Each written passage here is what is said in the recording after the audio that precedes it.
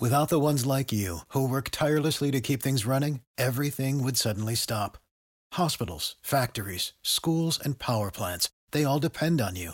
No matter the weather, emergency, or time of day, you're the ones who get it done. At Grainger, we're here for you with professional-grade industrial supplies.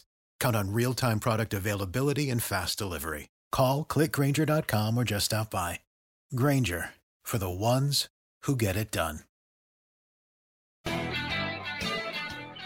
Good morning, Eagle Nation. We've got a Thursday edition of Birds 365 coming your way with the Mac and Mac guys. I am Jody McDonald. He's my partner, John McMullen. Johnny Mac, back to work yesterday for you. Eagles did make a key player for the upcoming season available. We've talked enough about Zach Ertz and his situation. Another day has gone by. Zach Ertz still here. I'll say it tomorrow. I'll say it Monday, Tuesday, until Zach Ertz is somewhere else. I will note the fact that Zach Ertz is still on the Eagle roster, even though he's not showing up for Eagle gatherings. He is still a Philadelphia Eagle until he's not. The guy who will get that many more balls thrown his way this upcoming year when he becomes an ex-Philadelphia Eagle, Zach Ertz, that is. The guy who will benefit is Dallas Goedert, who the Eagles made available yesterday to all you guys who cover him on a day-in, day-out basis. No great surprise, actually pretty good thinking. The Eagles are pretty good at this whole media thing. Since we're going to be moving on from Zach Ertz, because Jody McDonald keeps hammering it on Birds 365, we got to do something here sooner or later. We might as well get the people used to and excited about the kind of season that Dallas Goedert is going to have for the Eagles. He talked a pretty good game yesterday, J-Mac. Yeah, by the way, it is interesting because Zach Ertz is still here. And it's like the biggest open secret in the world. You know, he's not going to be on this team. And it's this weird dichotomy that, you know, you pick up the black and white aspect of the roster and you see 86 and he's there. But everybody, you know, is, you know, wink, wink. Dallas Goedert's the guy. He's going to be the tight end one. And that was what sort of yesterday was. And, you know, I've seen Dallas on the field, and you can tell. I mean, he knows this is a big opportunity to him. He's eligible for an extension now, so I think the biggest part of that is, like, do you bet on yourself if you're Dallas Goedert? I would, because I think he's going to have a big, big year from a standpoint of just accumulating receptions, yardage, and let's be honest, even though it's not fair, the context of that means a lot as far as negotiations go. And I've heard people speculate that he could be ranked up there. You know, it's hard to say you're going to be the top paid tight end, but if you think about it from a quarterback perspective, I think the natural assumption is, oh, if you're the top paid guy at your position, you're the best at your position. Nobody's saying Dallas Goedert's going to be the number one player at his position. Contracts in this league are about timing and circumstance. And if you're the next guy, you could be the highest paid tight end in football if Dallas Goedert has a big season. So, you know, it's always tough in the NFL. This is not baseball. This is not basketball. There are injuries, obviously, but it's a much bigger bet in football if you're going to so-called bet on yourself. The Eagles, look, they've made the decision. They've made the evaluation. This is the guy. This is our guy. They want to get an extension done. They want to do it as early as possible. They want to do it as team-friendly as possible. And if Dallas Goedert bets on himself, he could make a lot of money. So it's going to be an interesting decision from his standpoint. Now, the Eagles as well, though. I mean, Jody, we've talked about it all this offseason. We're going to have Brad Spielberger on the first hour, one of the best money guys, I'd like to call him, covering the NFL. They're up against it still from a salary cap standpoint. It's not like, oh, we can extend this guy, we can extend this guy. They still have an issue until next year. So that part of it's difficult as well. And we'll get Brad Spielberger to help us explain it. Here's my one caveat about Goedert betting on himself, the way you described it. And I would not be opposed if I was his agent. Again, we don't know the numbers. If we were flies on the wall in the offices when they're having these conversations and we knew what the numbers were, we could react to them. We could only speculate on them at this point. Who was the last tight end that hit free agency, not got a contract extension, but hit free agency and reset the bar in the National Football League, that the tight end salary was going up because this guy hit the free agent market, got 2 or 3 teams interested, was able to create a bit of a bidding war that ran the number up, that the team said, all right, we have to have him, and they gave in to the demands of the player. I don't remember that. I should off the top of my head for the last 2, 3, 4, 5 years. The bigger contracts have been more about guys staying with their teams and doing the extensions and getting bigger signing bonuses and the like. So that's the one thing that would worry me. You're right. No one knows what kind of season he's going to have. This is a new offense with a new coordinator and a new head coach, and we won't know exactly what their system is until they put it into place and take it out onto the field, and we can draw some conclusions from it. But he looks on paper like he's going to be a big part of the Eagles' offense in this upcoming season, which means, yeah, he's going to get paid. So the Eagles are going to come up with some pretty good coin to make sure that he stays here as an Eagle. But I'm not sure that if he doesn't get a contract extension done leading into the season, that he actually gets to free agency, that guarantees him a payday, just because that hasn't happened at the tight end position over the last half a decade. Well, it happened twice in this offseason, Jody, and it happened on the same team. And it was interesting. It happened to similar players, I would say, is what Dallas Goedert projects. You're right. If you look at the top players at this position, George Kittle would be my number one. And he got an extension, obviously, with the 49ers, Travis Kelce with the Chiefs as well. Hunter Henry, Jonnu Smith, right there. Those are 2 players the Patriots signed for, I don't know, $12.5 million a year. One of them got $30 million guaranteed. The other got $25 million guaranteed. And they're like good players. They're like Dallas Goedert. They're not Travis Kelce. They're not George Kittle. Right. But they're really good players. And that's where I put Dallas Goedert, right in that second tier. And they make more money than everybody but George Kittle and Travis Kelce at that position. So the bottom line is, when you're a good player, and by the way, I don't expect the Eagles to let Dallas Goedert get to free agency. I think, worst case scenario, they'll have some money next year. They might even put the franchise tag on him, because it's not a big expense from a tight end perspective compared to some other positions. But I don't think it gets to that point. I think after the season, if you had a big season, they work out a deal anyway. But yeah, it's happened, and they're good players. And as I said, it's not a position where maybe it explodes at you when you see the headline when guys like Henry and Smith sign, because there are other positions that obviously get paid more money. But for that particular position, I mean, there's 2 guys that the same team signed in the same year that are top 5 salary players at that position. I should probably know this off the top of my head. I don't, so I'm going to ask you. You mentioned the franchise tag. What is the going rate for the franchise tag? Because I don't think the Eagles would not prefer to do that, because that does clog a bit of the cap, because everything is just in that particular year that you've got the guy under the tag.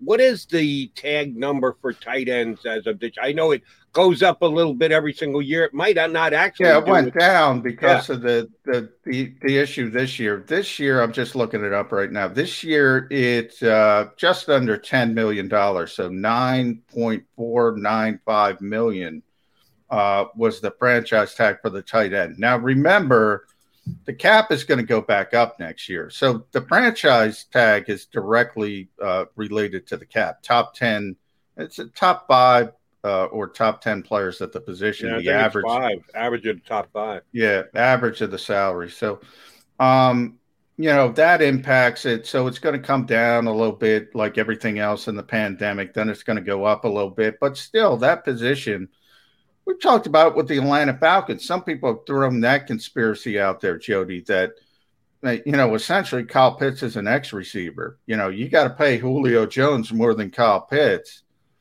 because one's labeled a tight end, one's labeled a receiver, but they're essentially going to play the same position. Now, I think it's pie in the sky that as good as Kyle Pitts is, it's hard to imagine anybody putting up the kind of production Julio Jones has put up. So, but you add youth into the equation and everything like that, you can understand the Falcons' thinking. So, yeah, I mean, tight end is a position that I think you can feel a little bit more comfortable using the franchise tag if you need it. Now, people forget you might have somebody else you want to franchise tag at a more important position. That comes, a lot of things play into it. But if I were Dallas Goedert, I'd bet on myself. Now, that's easy for me to say, but if you get hurt, if you tear your ACL, everything is blown up in smoke. So it's a difficult decision to make.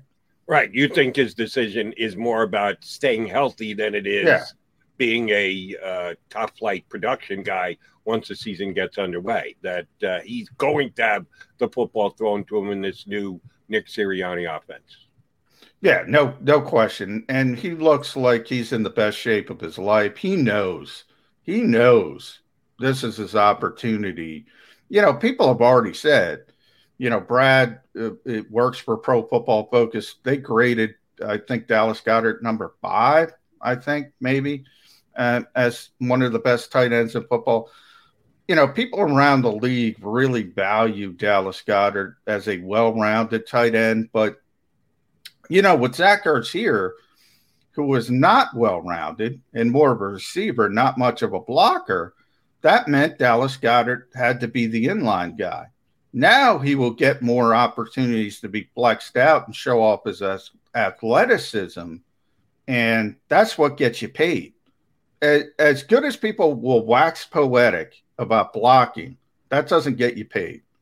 Catching the football gets you paid. That's true. That's where the money goes. But when looking at the Eagle roster, if Dallas Goedert is going to be the guy who is not going to be asked to be the online tight end the way it was when Zach Ertz was teamed with him when the Eagles were in 12 matchups, who right now is the leading candidate to be the tight end 2 on this team? Could it be another non-inline tight end guy, or is that going to help make the decision for this team?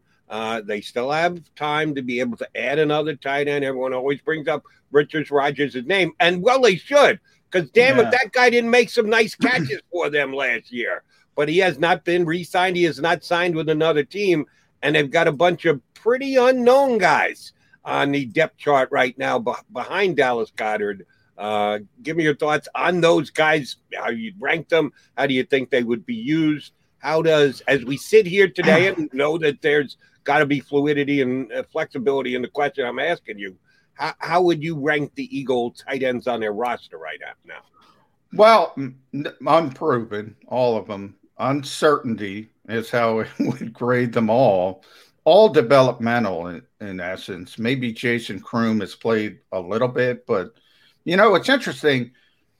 You're a big Greg Ward guy, and in a lot of ways, I compare Richard Rodgers to Greg Ward.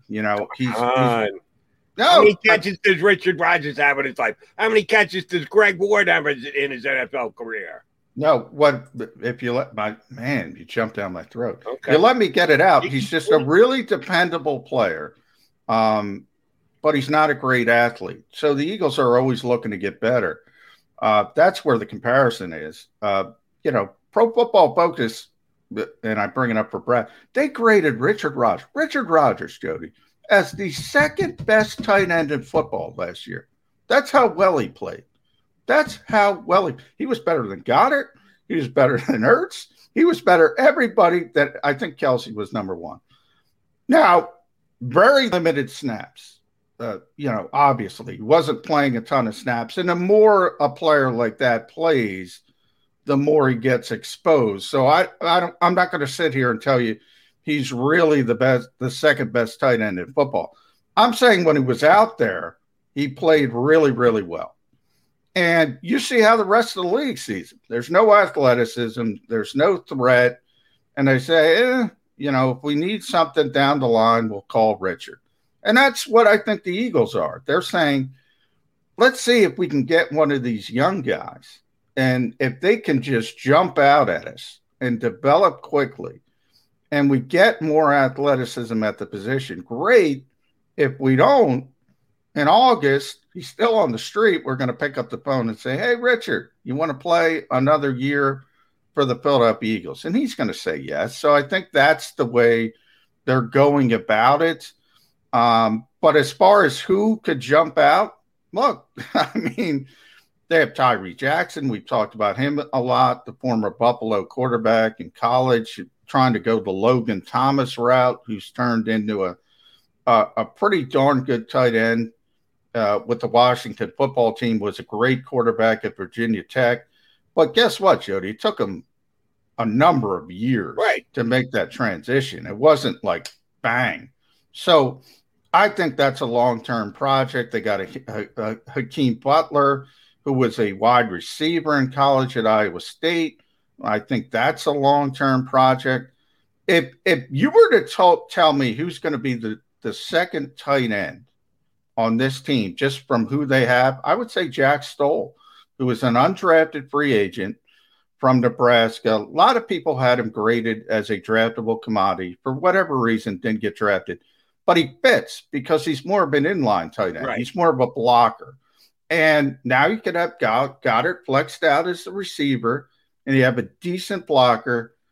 He would be the leader in the clubhouse, if you ask me right now. Right. That's why I asked the question the way I asked. And sorry for interrupting you. You know, I just automatically come to the defense. I know. Greg Ward. Yeah. Because you're a Greg Ward hater. So that's what I am not a Greg Ward hater. Oh, okay. I'm an honest Greg Ward assessor.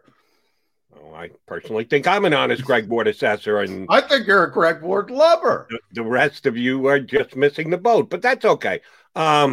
I agree with you that positionally will have a lot to do with how the Eagles look at, rank, and rosterize their tight ends. And if one shows to be a better inline tight end guy, he's going to improve his chances. Blocking is going to be key. They're going to put all their, well, not all, but most of their tight end receiving eggs in Dallas Goedert's basket. So the next best receiving tight end doesn't mean that's the guy who's going to be the backup tight end or the second tight end on this roster. You're going to have to be able to block. That's going to be a key aspect. Well, but if Hakeem Butler, for instance, turns into Darren Waller, remember, Darren Waller is one of the best tight ends in this game, was a wide receiver in college at Georgia Tech. King-size wide receiver, essentially, is what he is. And he turns into a difference maker. If Hakeem Butler turns into that type of player, pie in the sky, it's not going to happen. But then you say, Dallas Goedert's one of the best blockers, then you just go the other route. So if one of these guys do you really believe that's a possibility? No, I just said pie in the sky. Okay. I'm saying, but what I'm trying to say is, if Hakeem Butler turns into Darren Waller, which I said is not going to happen, you do have the flexibility of saying we have one of the best 5 blocking tight ends in football already on the roster. So you can move around. But yes, is that going to happen? I wouldn't bet on it, Jody. Right. And Tyree Jackson, you'd say the same thing about him. If Shocko shocks, he goes from quarterback to being a tight end who can get downfield and make plays catching the football, well, then yes, you could move Goddard back inside, but I don't think that's going to happen. I would say there's a real good chance that he's on the Philadelphia Eagles this year. There's an even better chance he's on the practice squad. His chance of making the Eagles is 5%. If he's on the Eagles, it's about 98% that he's going to be on the practice squad because, as you rightfully mentioned, it's all about development. He's not going to see the field. If he sees the field during a game this year as a tight end, I would be shocked. But because he's as athletic as he is, and we've seen a bunch of players change positions and be able to become productive players like, Greg Ward on the Philadelphia Eagles, then yes, I think the Eagles. Greg Ward, you're obsessed with Greg Ward. the guy's their leading receiver, caught the most passes and the most touchdown passes. I'm sorry, I'm not an overly analytical guy, but sometimes numbers just hit you upside the head and you cannot disregard them. Jody, when you don't have a 600-yard receiver for 2 years, you can disregard them. You could say being the best of the worst bunch is not the end game. You could say, hey, guess what? We need to get better. As the Eagles have said, as everyone who's come on this show, you don't have to believe me. You've asked numerous Eagles beat reporters. They've all told you the same thing. This team wants to get better. There's nothing wrong with wanting to get better. I understand that, but the only new addition to the Eagles wide receiver room as of right now is Devonta Smith. Development. All the other individuals who are in that room were there last year and fell in behind Greg Ward when it came to numbers of catches and numbers of touchdown receptions. That's all I'm saying. If they had wiped the slate clean and brought in a whole new wide receiver room, I would say, yeah, we don't know what they're going to do. But it's all those same guys. It's still Travis Fulgham. It's still Jalen Reagor. It's still, who the hell am I forgetting? J.J. Arcega-Whiteside. All these guys were there last year. And Greg Ward outperformed them. Hey, I'm going to tell you to get the ring and make it official with Greg Ward. But secondly, I always use this comparison. You've heard me use it. 20-point scorer on a bad NBA team. He's not even a 20-point scorer on a bad NBA. He's a 15-point scorer on a bad NBA team. Well, then what does that make Jalen Reagor, who couldn't match his numbers later? What does that make J.J. Arcega-Whiteside? Well, these guys are still here fighting for that same job. If he's a 15-point scorer on a bad NBA team, those guys are 9-point scorers on a bad NBA team. Hey, guess what? If JJ's probably going to get cut this year unless he turns the corner. Now, Jalen Reagor, that's unfair. There's injuries. There's other implications. If you're telling me as a football guy, Jody, we got a break. I'll just say this because we got Brad Spielberger after the break. I'll just say this. If you're a football guy and you walk out there and see Jalen Reagor versus Greg Ward, trust me, you're going to try to develop Jalen Reagor. Trust me on that one. I'm not saying development is a bad idea. I'm just saying accomplishment. What someone has already done has to be factored in. All right. Yes, we do have our first guest getting ready to join us. Jed Spielberg from Pro Football Focus is going to join us next here on Birds 365. I get scared sometimes. Of a lot of things. Joining in. Decisions. The dark. The dark. But I once heard someone say, but as I always say, it's okay to be afraid. As long as you face the fear. And keep moving forward. Wherever you are in life, count on the name trusted in insurance for over 80 years. Independence Blue Cross. The savoring taste of a good bag of beef jerky is so enjoyable at any time of the day, as long as you can find it. Here's what we suggest. Pure Bull Beef Jerky is our answer, and soon it will be yours. Locally produced in the Philadelphia region, this high-quality, healthy protein snack is easy to secure. Go to steersnacks.com, and you'll see hot garlic, tropical heat, Pure Bull dry rub, and our favorite, Huck and Fod. What's that? Huck and Fod. Go now to steersnacks.com. Welcome to the Wildwoods, the perfect place where you can safely do everything or nothing at all.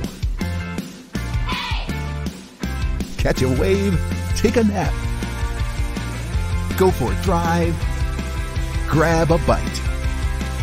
It's your vacation, and we're doing everything we can to make it a safe one. The Wildwoods. Your vacation, your way. The International Brotherhood of Electrical Workers, Local Union 98, is a proud sponsor of The Labor Show with J. Doc and Krause every Saturday night from 6 till 8 p.m. IBEW Local 98's highly trained and superbly skilled electricians are the best in the business, setting the highest safety standards in the electrical industry. So when you're planning your next industrial, commercial, or residential project, choose an IBEW Local 98 union contractor. Learn more at IBEW98.org.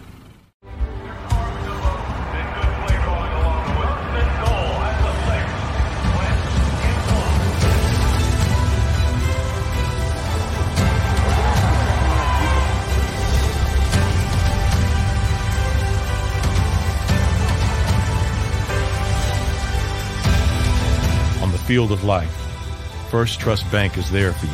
Champions on three. 1, 2, 3. Because Philadelphia dreams deserve a Philadelphia bank. This is a key. It's a family tree. It's a pair of wings. It's a secret handshake. And a ticket to anywhere in the world. It's more than a uniform. It's the door to a world most people only dream of. There's Strong, and then there's Army Strong. Try it on at GoArmy.com.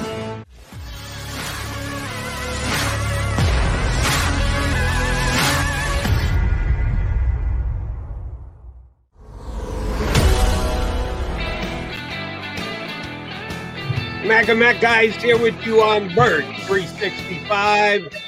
We're going to expand the conversation a little bit more. Talk mostly Eagles with our next guest, but he's an expert in capology across the league. And Julio Jones supposedly is going to, kind of like Zach Ertz. It's an inevitability. It's going to happen. Julio Jones is going to be relocated until he is, because it hasn't happened yet. Here to talk NFL and money is our buddy Brad Spielberger from ProFootballFocus.com. Brad, Jody Mack and Johnny Mack with you. How are you doing so far today?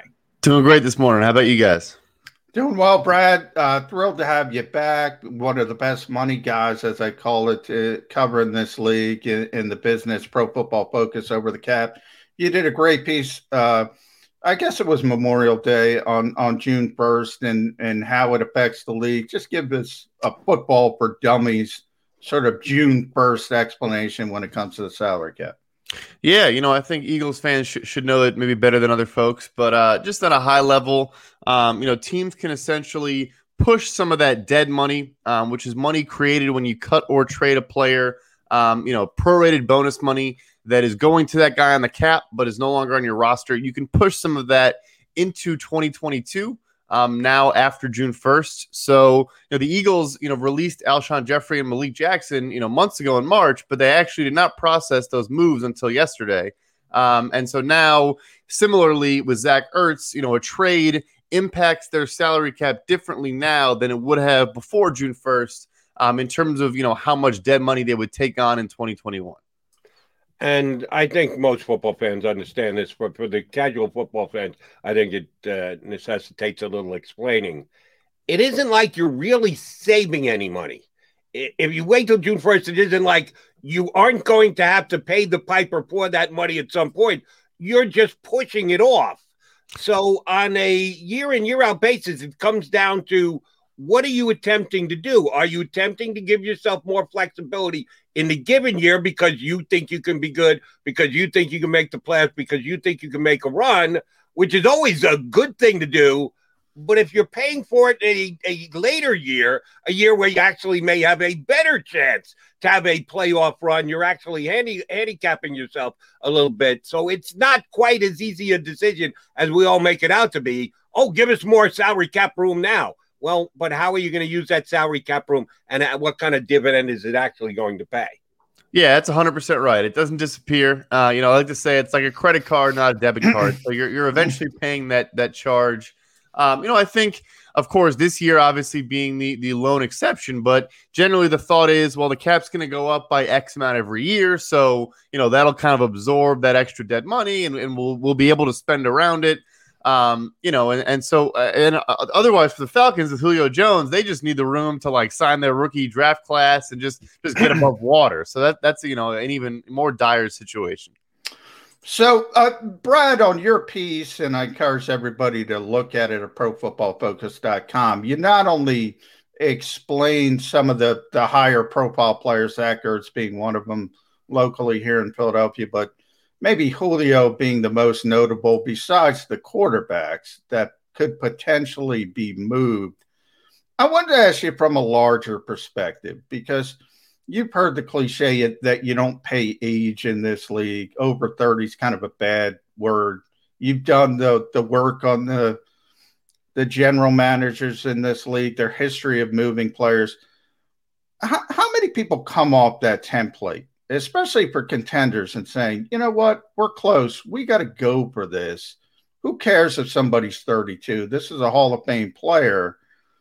Or does everybody in this sort of groupthink mentality, oh, we can't give up draft capital, we can't do this, we can't do that? How much do GMs in this league come off that template? Yeah, I think it's really tough to stick to not adhering to that human element, of roster construction. I mean, look, the Eagles are probably one of the clubs that are more inclined to, stick to the numbers, trust their analysis and take the kind of personal and emotional aspect out of it. But you look at them and, you have Jason Kelce, you have Fletcher Cox, you have a lot of these got Brandon Graham with his new deal. And yes, none of these are breaking the bank now, or some of these deals were signed earlier and now just kind of the end of the deals. But like you said, they saw a window, they had a championship window. But I also think those guys are probably leaders in the organization, leaders in the locker room, bringing the young guys along and stuff like that. The intangibles that, maybe analytics or whatever would say you shouldn't be paying big money for that, but it's an unavoidable and necessary component to building a winning culture and a winning chemistry on a team. So I think every team definitely falls for, like you said, they might tell themselves they shouldn't or they won't. But then when that guy comes up for new money, they just find it impossible to do. I do think Ertz is kind of in a pinch where those other guys maybe came up for new money when they were still kind of in that window and Wentz was still maybe playing well and they thought they could kind of run it back again like 2017. Now I think they've accepted that they're rebuilding. Obviously, have a bunch of draft capital going forward and they're kind of going to overhaul this roster. And so now he's a guy where they cannot justify it, even if he is one of the most, well-liked guys they have in that building. Brad, when John and I started the show more than 2 months ago now, certainly we were in the midst of free agency in the National Football League, and we talked about not only individual players, but positionally, things looked like the Eagles needed to do, things they needed to address. And I kept harping on pass rush, that I thought they needed another edge rusher, and another week went by, and another week went by, another week went by, and they never added a pass rusher.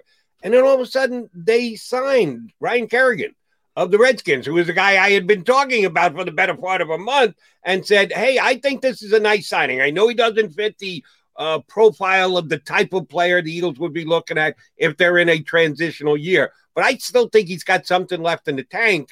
And then we got the details of his deal. And they got him what I thought that he had a specific number he was targeting. That's why he hung around in free agency for almost 2 months. The Eagles got him for what seems to be a very reasonable number for this upcoming season.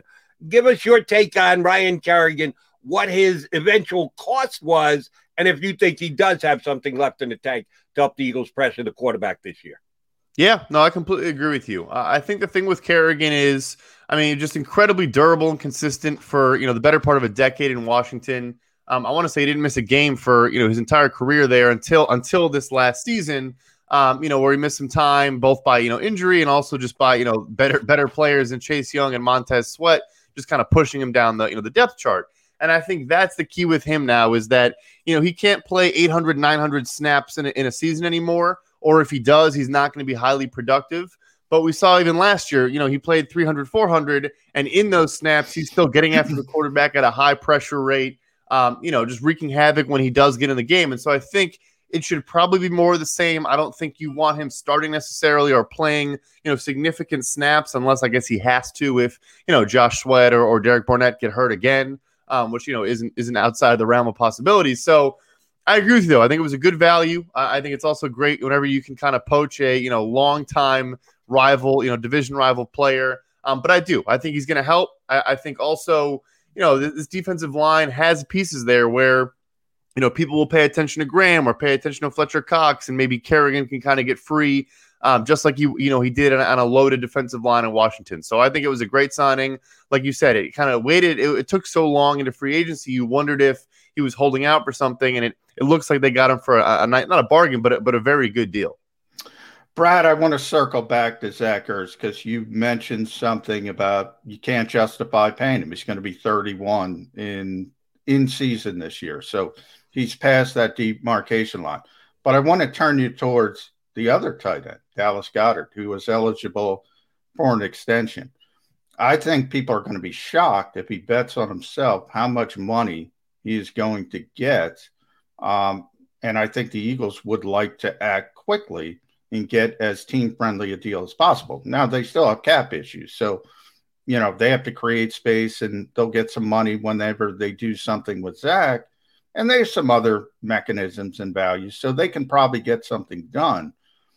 But if Dallas Goedert has a year people expect, could he become the highest paid tight end in football?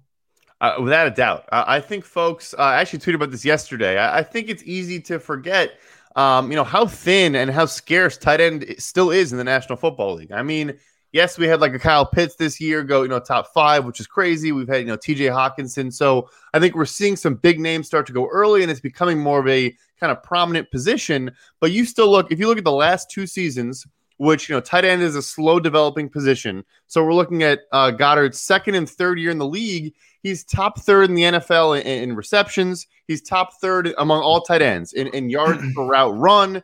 I want to say he was 8th in receptions per receiving snap. So when he's not blocking, when he is running a route, he's top quarter of the NFL among all tight ends in terms of getting the ball thrown to him. And that's with Ertz, who is like top 10 in all-time tight end receptions, for a career, on the roster with him. So if Ertz is gone and you have, a rookie Devonta Smith and then Jalen Reagor, who's still coming along, I mean, Goddard, for all we know, could get 100 targets this year. And yes, I think it is not crazy to think he would then surpass George Kittle's $15 million per year if he has a really good 2021 season, which is why I think you try to lock him in now, as you said. And I still think you're paying him, Hunter Henry and Jonnu Smith got $12.5 million per year in free agency. He's better than both of those players. He's already done more statistically than both of those players.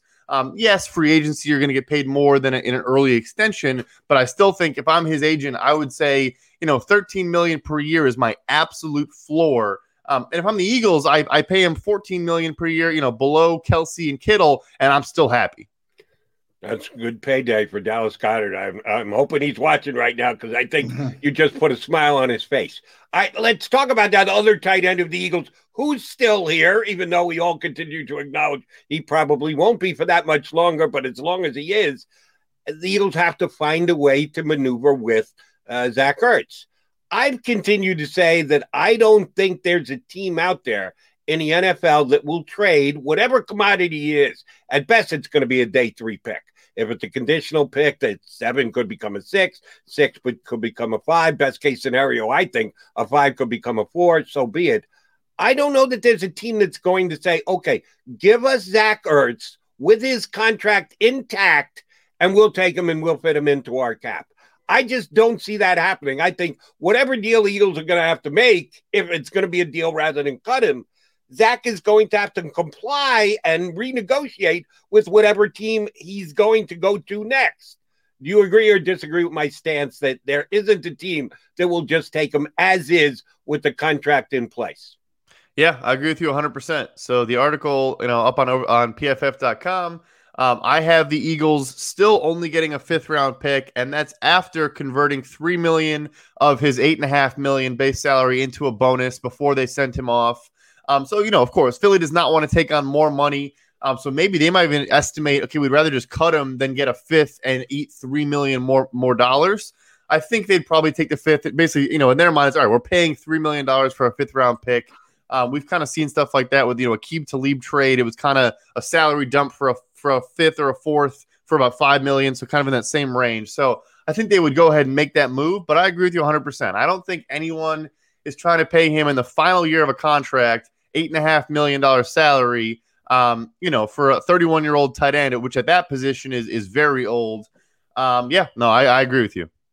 So, Brad, it kind of put on your GM cap then and put yourself in Howie Roseman's position. Try to explain what he's doing. Is this a game of chicken? Is this maybe somebody gets hurt on a contender? Maybe a Sam Bradford type situation? Not as a high-profile a position, obviously, but I know eyebrows were raised when the Bills, who need a tight end, restructured Stephon Diggs. People in Philadelphia said, "Oh, maybe the Bills will come after Zach Ertz." What is Howie Roseman doing if the end game is just release?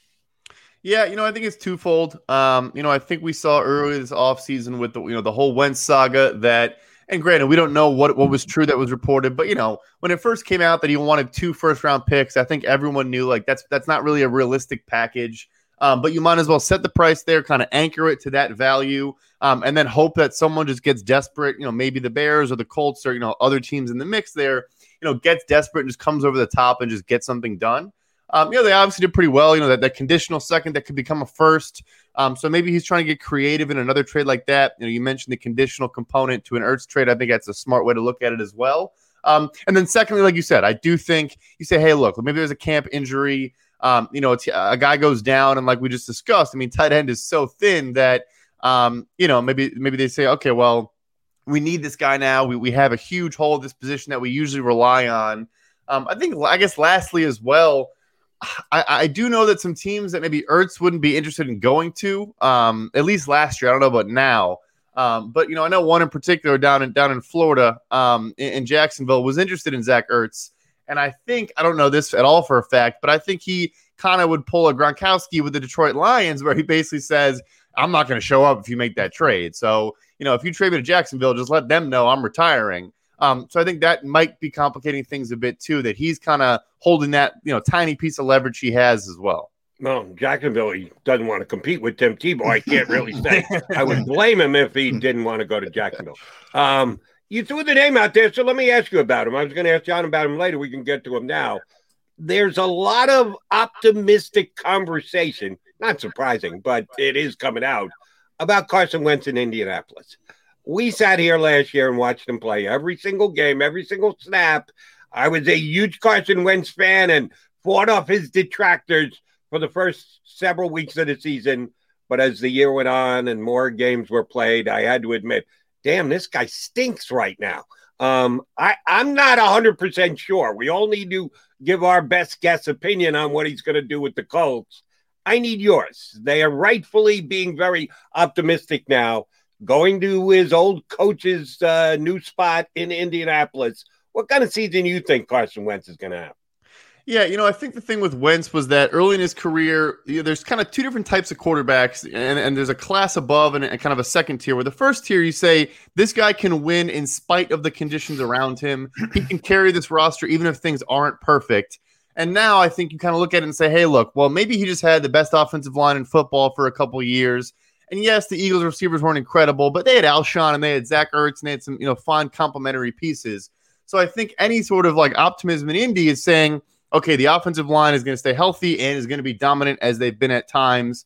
And, Michael Pittman's going to take another step and become a number 1 wide receiver in Indianapolis. T.Y. Hilton's going to be healthy and be back to the old T.Y. Hilton. Like, it's not even so much projecting Wentz. It's more just saying his conditions will get back to being perfect and he's capable of operating an NFL offense. And just kind of, not game. He's not a game manager, but you know what I'm saying? He's not like carrying a team on his shoulders. Because I agree. I don't think there's any reason to think that he is that type of guy right now. I think the one thing I guess you could say is maybe it was more mental than physical.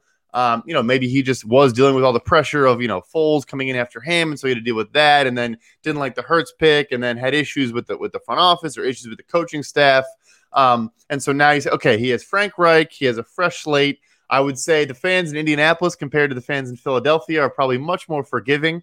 And there's probably not as much pressure there, and the list goes on. But I think if you think he's going to just have an elite season again, like 2017, 2018, that you're just wishful thinking. Brad, I want to take you around the league using your piece from Pro Football Focus. And one is obvious superstar, Aaron Rodgers. Another, maybe the most, I call him the biggest superstar nobody knows about, and that's Danielle Hunter, the edge rusher in Minnesota. Off-season work has varied in different cities, but both the Packers and Vikings still have mini camps on the books, I believe. If those 2 players don't show up for mini camp, does that say, okay, they're going to get moved? Is that the breaking point? I think that's when things start. That's kind of when the clock starts. That's when the fines get serious. Where you're losing like $93,000 a day for those guys. When you're missing mandatory camp. I think that's when you basically say, okay, are we going to pay this guy? Are we going to extend this player? I think that applies to both. They both have 3 years left in their deals, but both want new money. And I think, in my opinion, both, deserve it. So I think, that's where you kind of realize, okay, like this guy is serious. He wasn't just negotiating via the media and just kind of, airing his grievances. He really is upset with his position. I just don't see a scenario where Aaron Rodgers gets traded. I think, honestly, there's a higher likelihood that the Packers call his bluff and he retires and pulls a Brett Favre and just does not play than that he gets traded. I really do believe that. I think they're a proud organization. I think they are an organization that will say, we will never let a player hold us hostage. We don't let the players kind of run our club type of thing. As for Hunter, I think they want to resolve that. I mean, the defense last year was the worst in Mike Zimmer's career by an order of magnitudes. And particularly the pass rush was non-existent. And he's obviously, like you said, a very, very good player. It's tricky there, though, because he's coming off a season-ending neck injury, which is kind of a scary, waters to navigate. But I think they could find a way where they say, all right, we're not going to give you an extension right now, but we'll move a bunch of money from 2022 up to 2021, or we'll guarantee a bunch more money, and then we'll revisit an extension, after the season. He's still young. He's only 27 years old. So there's something's got to happen. Something's got to give. I don't expect either guy to show up until something does happen. But with Hunter, I mean, look, they traded Stephon Diggs. He had 3 years left on his deal. He was a star player, or, a very good player. So they've gone down this hole before. I guess the Packers have too. It's going to be interesting. I think both situations are worth monitoring. Like you said, when camp starts, in a couple weeks. Let me ask you the same type of question, same scenario type question about Julio Jones. There's less vitriol between he and the organization than in the other two that we just touched on. When he went on national TV and he said, I'm out of there. I think that kind of raised some red flags. But during the offseason, there was some good speculation about him being traded, but not because Julio was demanding it or that there was a issue between the coaching staff and the player.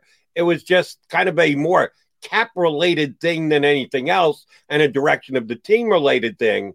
How much is the non-animosity open up the possibility of Julio Jones and the Falcons having to say that right now it's best that we stay the course and you stay here, Julio, and Julio says, all right, I got one more year. I'm not going to make waves and not show up. Yeah, I think that comment on TV on with Shannon Sharpe was not a breaking point, but it definitely was a bit of a boiling point. I mean, look, Julio's entering the first year of that massive extension he signed. 3 years, $66 million, with 64 of that fully guaranteed at signing. It's like it's a landmark contract. It's one of the most important, for a non-quarterback, contract signed in the history of football. And he hasn't even put it down on one of the new years of that deal. He's a 30-plus-year-old wide receiver. But I think that comment is an issue because it kills their leverage, right? I mean, it says, okay, well, now everyone knows that you're out. You want to be out. I think it's kind of you're past the point of no return when you ask for a trade and the team says, yes, we'll honor that and we'll find a destination for you. For a team to say, actually, you know what, never mind. Like we think it's better if you stay. It's tough. I think that's really tough to navigate. And I think the only way that happens is if, there's some sort of other resolution, whether it be monetary or something else. I do think it's possible, but I still really do expect the trade to happen there in the next, month. All right, last one for me, Brad. I want to go circle all the way back to my first question because you mentioned Stephon Diggs. That worked out pretty well for the Bills. I don't know, 1,500 receiving yards, whatever. I go back to Khalil Mack and everybody looking at that trade and saying, wow, look at what they gave up. Well, the Bears have had quarterback issues, but Khalil Mack's been pretty darn good for Chicago and that defense. When you have proven players, when you have a Julio Jones, as I mentioned before, first ballot Hall of Famer, age we understand, and you look at draft picks and you look at the hit rate. Now, I understand young contracts, cost effective. Is this league undervalue veteran proven players? I think it's a fair question. I think the Rams have kind of suggested they feel that way. I think it depends on the context of the roster a bit or where your club is at. So if you are the Rams and basically your worst case scenario is going 8-8, with kind of Sean McVay and that roster there. So yeah, your pick is going to be like 18th at worst case scenario. I think it's more arguable, sure. I think if you're even a team like Miami, giving up a first round pick to go back up to 6 to take Jalen Waddle. I mean, if Tua Tagovailoa stinks this year, they could be giving a nice pick back to the Eagles. So I think that kind of comes into it a lot.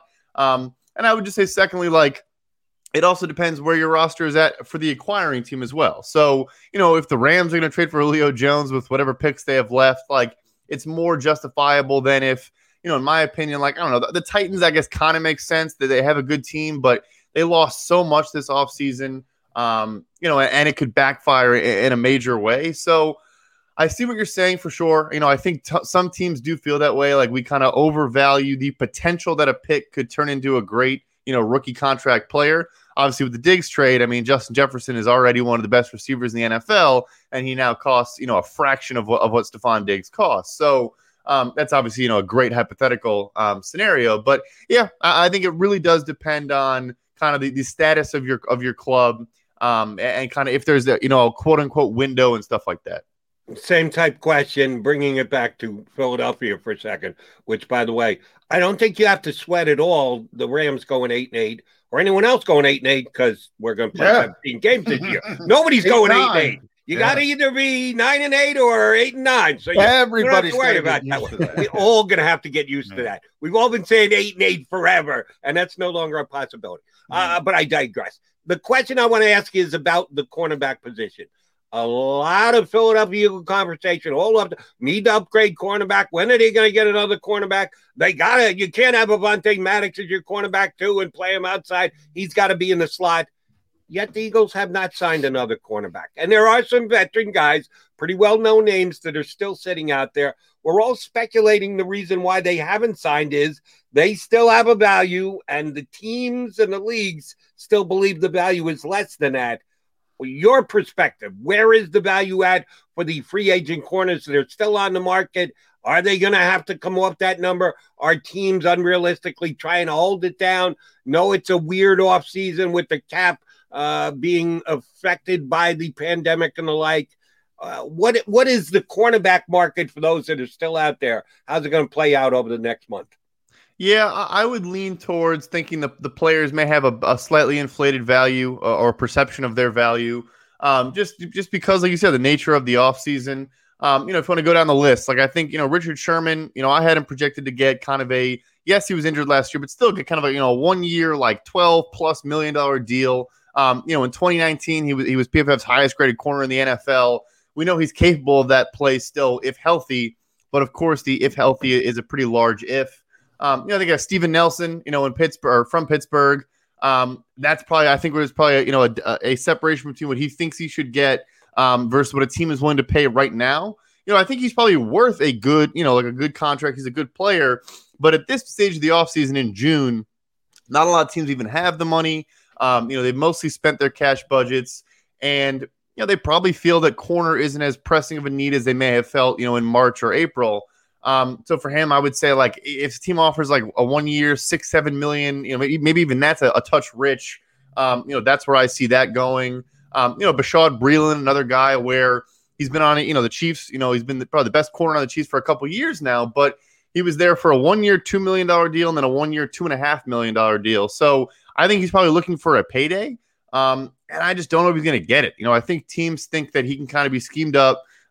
He's a good player. He plays a lot of press man, can be on an island at times, but I guess they think that defensive front for Kansas City was, more the hero there than the back seven or the secondary. So yeah, I agree with you. I think it's kind of a separation of the value there. And I think the players probably will need to come down ultimately to get something done. Brad, we love talking football with you and football and money because those two things have been married together in the National Football League at this stage of the season. It's a very important marriage that you try and come up with. We appreciate you hopping on board with us. We'll be buzzing you again as the offseason plays on. Thanks for jumping in with us. Yeah, thank you guys. Thanks, That Brad. is Brad Spielberger from Pro Football Focus here with us on Birds 365. He's John McMullen. I'm Jody McDonald. We'll come back. Another guest yet to come next hour. And I got some big news for you, Jody. Big news after the break. After the break. John McMullen teasing our life away, looking for a sunny day. Triple Mac Attack. Tim McManus going to join us next hour, but come back. Johnny Mac breaking news here on Birds 365. I get scared sometimes. Of a lot of things. Joining in. Decisions. The dark. The dark. But I once heard someone say, But as I always say, it's okay to be afraid. as long as you face the fear. And keep moving forward. Wherever you are in life, count on the name trusted in insurance for over 80 years. Independence Blue Cross. The savoring taste of a good bag of beef jerky is so enjoyable at any time of the day, as long as you can find it. Here's what we suggest. Pure Bull Beef Jerky is our answer, and soon it will be yours. Locally produced in the Philadelphia region, this high-quality, healthy protein snack is easy to secure. Go to steersnacks.com, and you'll see hot garlic, tropical heat, Pure Bull dry rub, and our favorite, Huck and Fod. What's that? Huck and Fod. Go now to steersnacks.com. Welcome to the Wildwoods, the perfect place where you can safely do everything or nothing at all. Catch a wave, take a nap, go for a drive, grab a bite. It's your vacation, and we're doing everything we can to make it a safe one. The Wildwoods. Your vacation, your way. The International Brotherhood of Electrical Workers, Local Union 98, is a proud sponsor of The Labor Show with J. Doc and Krause every Saturday night from 6 to 8 p.m. IBEW Local 98's highly trained and superbly skilled electricians are the best in the business, setting the highest safety standards in the electrical industry. So when you're planning your next industrial, commercial, or residential project, choose an IBEW Local 98 union contractor. Learn more at ibew98.org.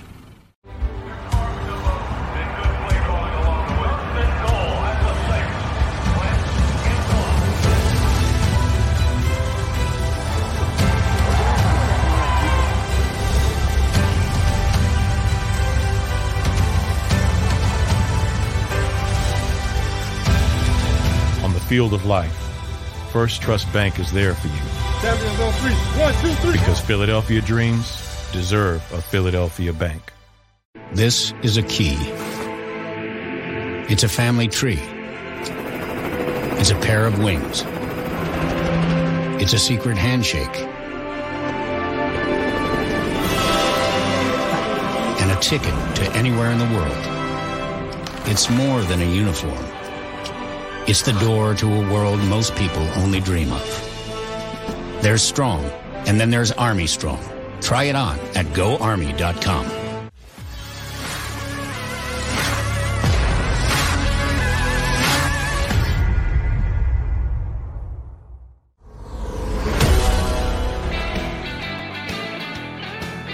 It's the Mac and Mac guys hanging with you right here on Birds 365 Thursday edition.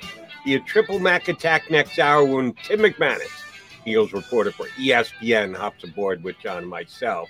All right, before we went to break, Johnny Mac, you teased Eagle Nation by saying, I got big news Eagles for you? Fans might have got too excited.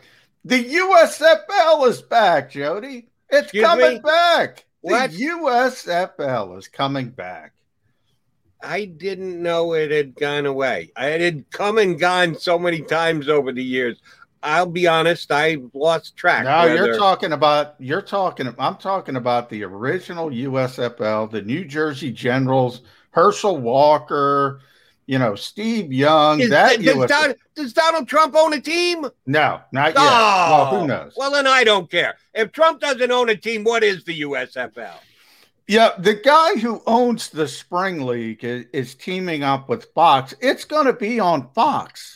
The USFL returning in the spring of 2022 with at least 8 teams. They're going to try to get the original intellectual property So they're going to try to get all those names that were, some of them iconic at this point. And Fox is going to be a partner. It's interesting because they were really happy with the second incarnation of the XFL, and then the pandemic hit, and that skewed that. But it's interesting because Dwayne Johnson bought the XFL along with some partners and his ex-wife.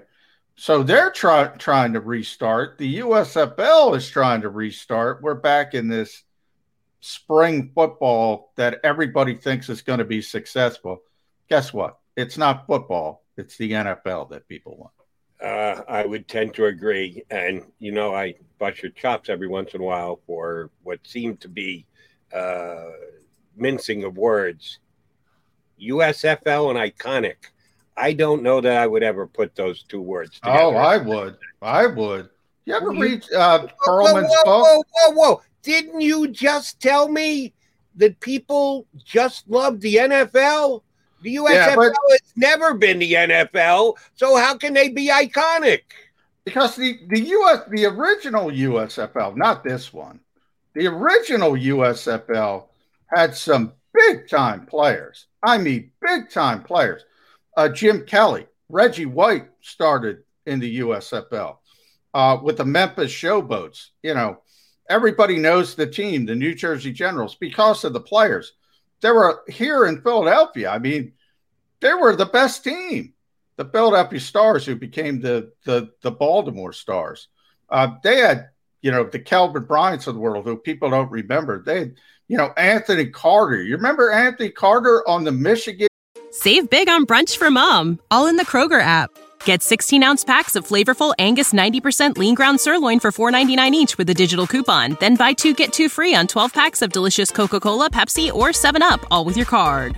Shop these deals at your local Kroger, less than 5 miles away. Or tap the screen now to download the Kroger app to save big today. Kroger, fresh for everyone. Prices and product availability subject to change. Restrictions apply. See site for details. Whatever the hell they were. Michigan Panthers, I think they were. Panthers, yes, correct. He played, obviously, at the University of Michigan.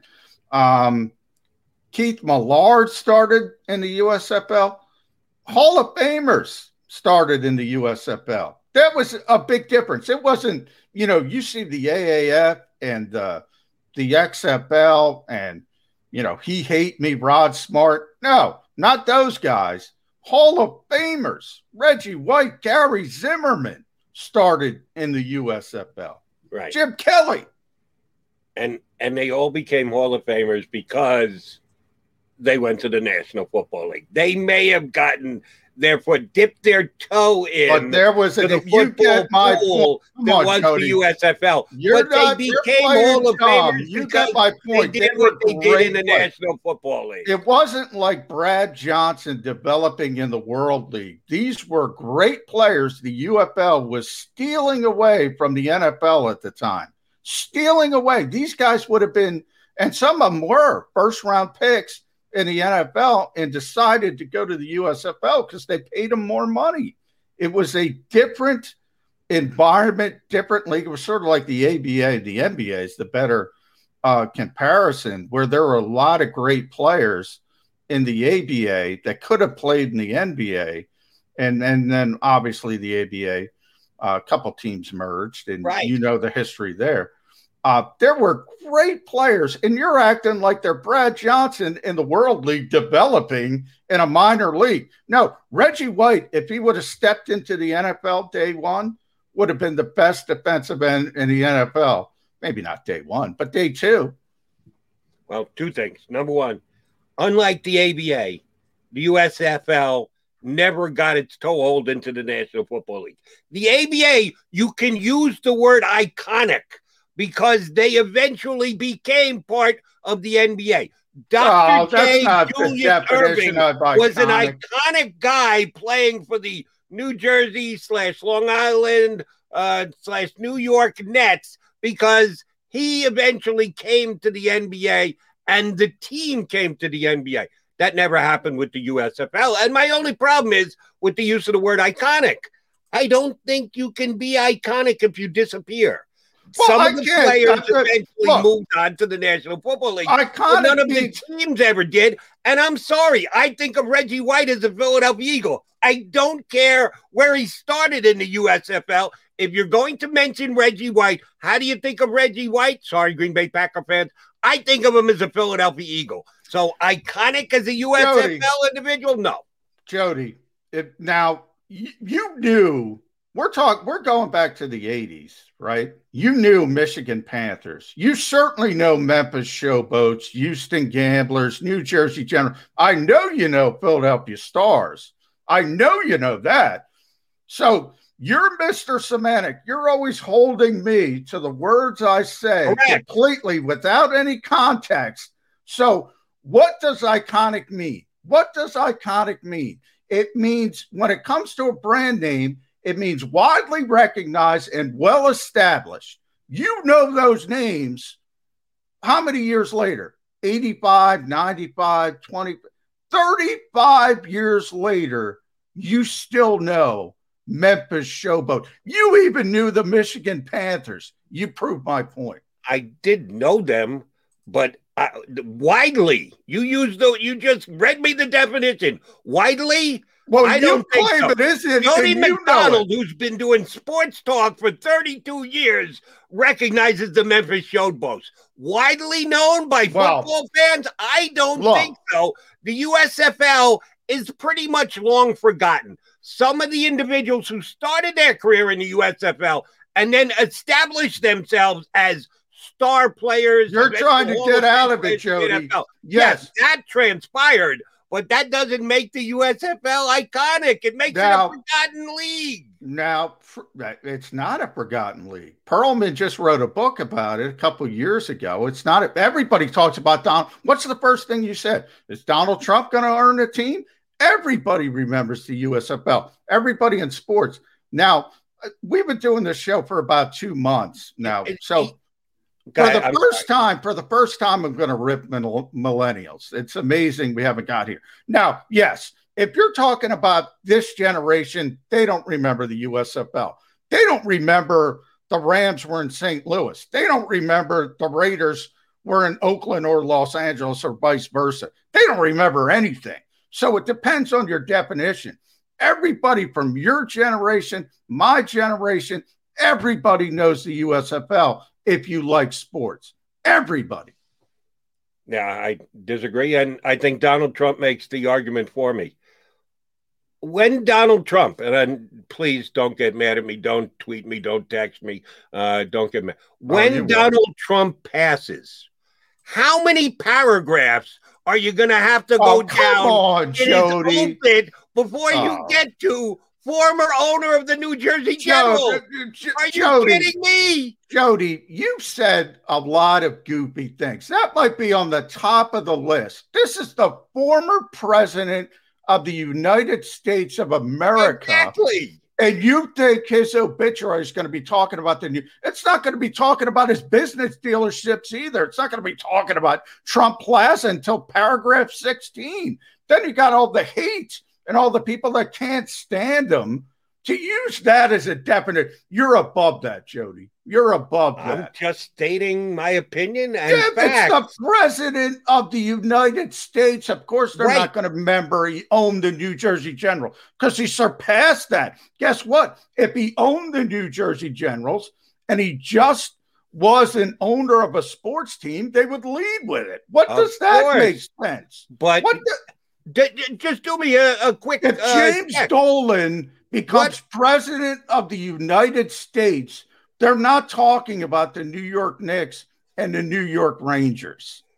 What other owner do you remember? Do you think that the start of his obit will be owned an NFL, a USFL franchise?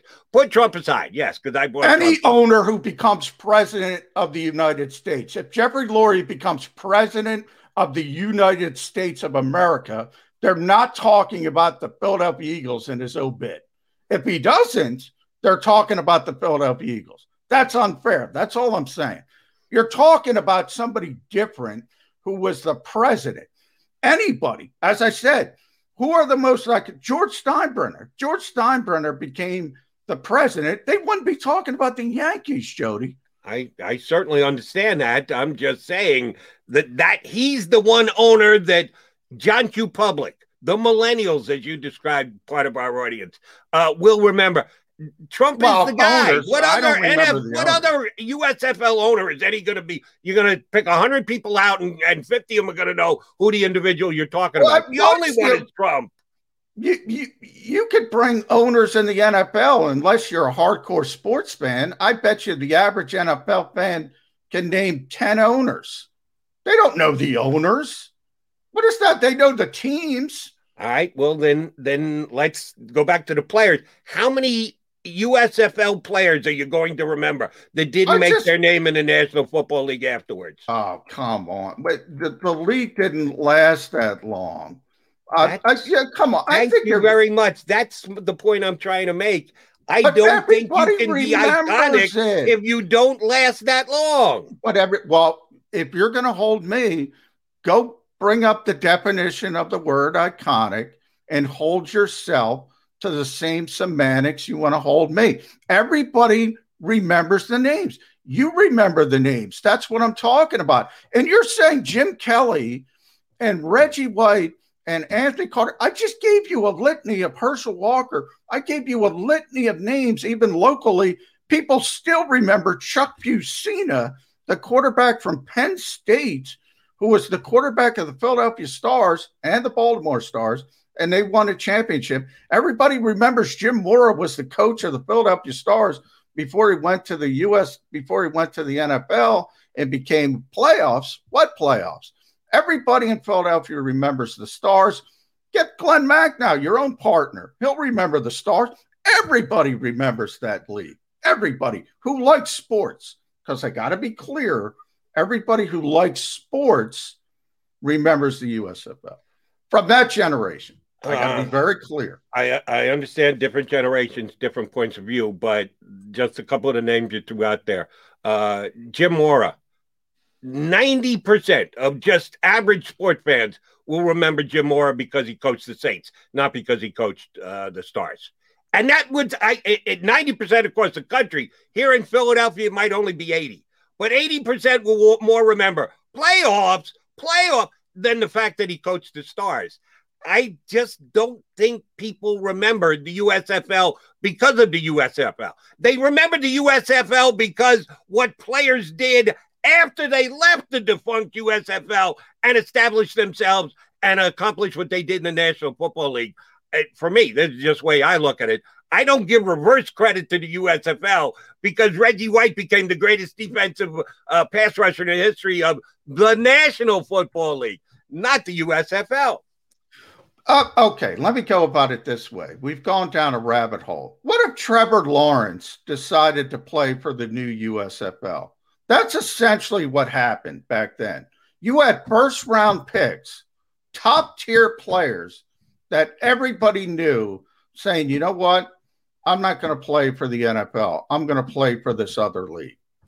What do you think that would be a story? Because that was what was going on in the original USFL. Here's how it would be a story. If the USFL lasted for 15 years, if Trevor Lawrence had his career in the USFL. So you're saying it wouldn't be a story if the top pick in the NFL draft says, no, thanks, I'm going to play in this other league. It would only be a story to the point of not to the level of making it an iconic league. It would be a diversion. It would be a speed bump. That's what the USFL ended up being, a speed bump for the NFL. I'm not saying it wasn't a speed bump. You're moving the goalposts. I'm saying everybody remembers the league. Everybody remembers the teams from a certain generation. That's all I'm saying. I'm not saying they competed with the NFL. I'm not saying they were a threat to the NFL. They were a pain in the ass to the NFL. Now, the new leagues, the XFL, the AAF, everything in between, they weren't even a mosquito bite on the you-know-what of the NFL. This league was taking big-time players away. And if you had Trevor Lawrence leaving and Devontae Smith leaving But imagine locally, the Eagles picked Devontae Smith. Everybody's thrilled. Everybody's going nuts like they were. And then Devontae Smith, after he gets picked, says, you know what? I'm going to play for the Tuscaloosa Drillers of the USFL. Jody, it was big. It came and it went. And at a time, yes, it grabbed some headlines, but it is. At least I got you that far. It has become a footnote in football history, is what the USFL was. And you're right. All the other leagues, the AAA, they don't even get that kind of acknowledgement. But the USFL turned into, a little bit of a speed bump for the NFL. And I don't even think it was a speed bump, but that's not my point. The NFL is not my point at all. That the fact that everybody still remembers the teams, everybody knows the players, forget about the Hall of Famers. I mean, there were Bobby Hebert started in the USFL. There were a lot of players that started in the Calvin Bryant, Irv Eatman. The Stars might be the best because they had so many damn good players on that team that eventually became stars in the end. Sam Mills started in the USFL. I mean, you are underplaying the USFL. This is the first time since we started doing the show, now more than 6 weeks ago, where I wish we could have a conversation with those who stream our show. We've got some regulars. Well, I know. I just said millennials. AZ and Lou D and Jeremiah Butler, who stream us all the time. I would love to have the ability to have a conversation with them right now and be able to throw a couple of names of players who became stars. I'm not even talking about guys who came and went with the USFL. I'm talking about players who started their career in the USFL, became players. Some of them become Hall of Fame-like players. If I gave them the name and say, what USFL team did that guy play for? You'd be surprised how few people would be able to do that. Jody, how many people, even in this town today, do you think know Julius Erving started with the Virginia Squires? Never mind played for the New Jersey Nets. How many people in this generation, first of all, Virginia, I'm saying less than 5%. That's how little. Okay, but I'll tell you 50% know that he played for the Nets. No You're way. Right. The Virginia Squires, kind of, because that disappeared. The Virginia Squires disappeared, and they're out of sight, out of mind. You're right. I think very few would remember that. The Nets are still around.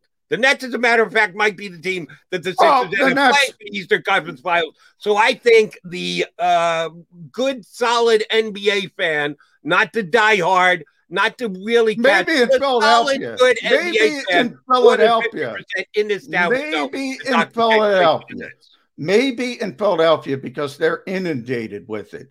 But if you talk about Artis Gilmore, if you talk about George McGinnis, if you talk about Mel Daniels, if you talk about great ABA players, give me a break. Give me a break. This generation doesn't know those people exist. Never mind what teams they played on. Yeah, I bet they know a lot more than the standard. They know more than Jim Kelly and Reggie White. No stinking way. No stinking way. If you because the NBA, because the NFL is more popular than the NBA for that reason alone. If you ask 19 out of 20 guys, give me the professional teams Jim Kelly played for, they'd say Buffalo Bills. And the other one? Oh, I agree. I don't know. But here's the difference. Jim Kelly played for another professional football team? Not that I know of. I thought he retired. Because we're in Philadelphia, I'll use George McGinnis, because there was a great player, should be in the Hall of Fame, is not, I don't think he is, but should be in the Hall of Fame. But he played with the Sixers. I don't even think people remember him, to be honest, that he played on the Sixers. Never mind, they knew he was an Indiana Pacer. And that team still exists. So, that many more people would remember that George McGinnis was a Pacer rather than what the USFL team Jim Kelly played for. There's 5% of the people that would know either, to be honest.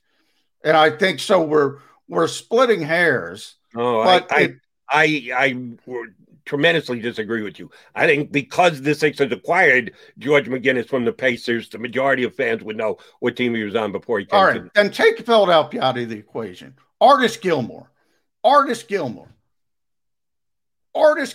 Yeah. What team did he play on? His ABA career is probably gone by the wayside. I think you're right. I think most people would have forgotten that. And he was Artis Gilmore in the league for a long time, both. So you're being provincial then. You're just talking about Philadelphia. Because I'm sure I was just responding to a name you put out there, John. Yeah, exactly. So you're going that route because Artis Gilmore is a bigger name than George McGinnis. He didn't play in Philadelphia. He didn't play in Philadelphia. So nobody's going to think Kentucky Colonels. If they know them, they're going to say Spurs. They're going to say Bulls. But there was an ABA most valuable player. There was an, all-star player constantly in both leagues. Nobody knows Artis Gilmore, never mind the Kentucky Colonels or the Chicago Bulls or who he played for. That's my point. Okay. Jody Mack, we're going to add a Mac. We're going to get Tim McManus up here next. Eagles reporter for ESPN. He's going to join us here on Birds 365. I get scared sometimes. Of a lot of things. Joining in. Decisions. The dark. The dark. But I once heard someone say, but as I always say, it's okay to be afraid. As long as you face the fear. And keep moving forward. Wherever you are in life, count on the name trusted in insurance for over 80 years. Independence Blue Cross. The savoring taste of a good bag of beef jerky is so enjoyable at any time of the day, as long as you can find it. Here's what we suggest. Pure Bull Beef Jerky is our answer, and soon it will be yours. Locally produced in the Philadelphia region, this high-quality, healthy protein snack is easy to secure. Go to steersnacks.com, and you'll see hot garlic, tropical heat, Pure Bull dry rub, and our favorite, Huck and Fod. What's that? Huck and Fod. Go now to steersnacks.com. Welcome to the Wildwoods, the perfect place where you can safely do everything or nothing at all.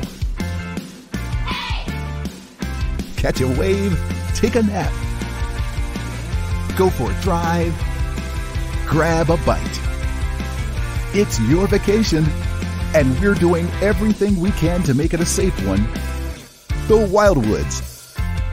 Your vacation, your way. The International Brotherhood of Electrical Workers, Local Union 98, is a proud sponsor of The Labor Show with J. Doc and Krause every Saturday night from 6 to 8 p.m. IBEW Local 98's highly trained and superbly skilled electricians are the best in the business, setting the highest safety standards in the electrical industry. So when you're planning your next industrial, commercial, or residential project, choose an IBEW Local 98 union contractor. Learn more at IBEW98.org.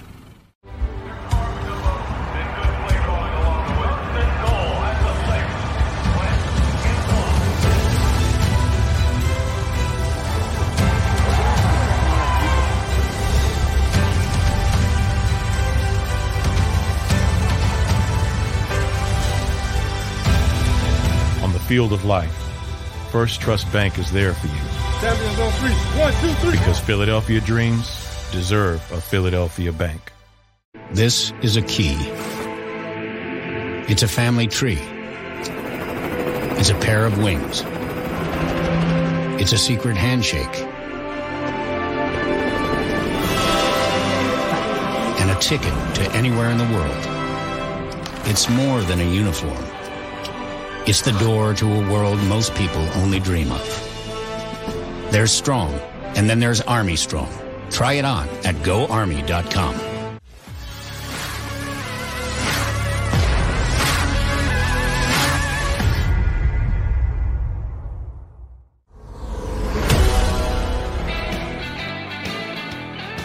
Mac and Mac guys here with you on Bird 365. We're going to make it a triple Mac attack today because we're lucky enough. Gavis joining us on the show. ESPN's very own Eagle reporter, Tim McManus, who looks lonely. T-Mac, that shot that you have, we really like our bricks that we have here on the backdrop here, but it looks like you're kind of all by yourself there in the house. What's up, buddy? Well, just finding a quiet corner in the house is a good thing as far as I'm concerned, Jody Mack. Exactly. Tim's got the kids to deal with. So, yeah, you got to find a spot. I'm with you, Tim. It's always difficult to find a spot where it's quiet for 5 minutes. So I understand your pain. I do like the bricks that you guys have going on, though, in your backdrop. It's like a 1980s comedy, Chuckle Hut. It's like I'm doing a set at the Chuckle Hut. Although Jody got me fired up. So I do want to say one thing. If I told you, because Tim's a little bit younger, he's got hair than we are. If I asked you where Anthony Carter, started his football career, what would you say? Reggie White started his career? Yeah. Yeah. I don't know. All right. But you know Reggie White, correct? Yeah, I've heard of that guy.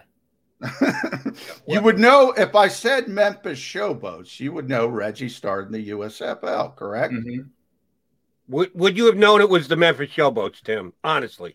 Memphis Showboats, probably not. USFL, yes. Well, generational. Generational. Generational. Do you remember the Memphis Showboats? Tim's like, what the hell's going on here? Do you remember the New Jersey Generals, Philadelphia Stars, Memphis Showboats, Houston Gamblers? Do you remember the names? No, all right, Jody. Sorry, I'm having a little tough time hearing you, Johnny Mac. But yeah, I remember the names. That's about it. But I don't. Yeah, that wasn't really my wheelhouse growing up. I got you. Well, we're going to go the U.S. The reason I bring that up, Tim's a little young for the conversation you and I were having. The reason I bring that up, the USFL is restarting. It's going to be on Fox, but we're going to get you back into your comfort zone, which is the Philadelphia Eagles. And it is post June 1st, Tim. We've been talking about it for weeks and weeks and weeks, and Zach Ertz is still here. I think we all get to that point. We got to see Dallas Goedert yesterday. Looks in tremendous shape, looks ready to have a big year.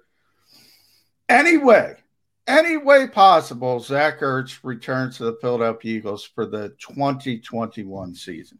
I still don't see it. I know that everybody was expecting, including myself, for this to be over by now. And there was two really natural windows for the Eagles to move on from Ertz. The writing's been on the wall since really last offseason.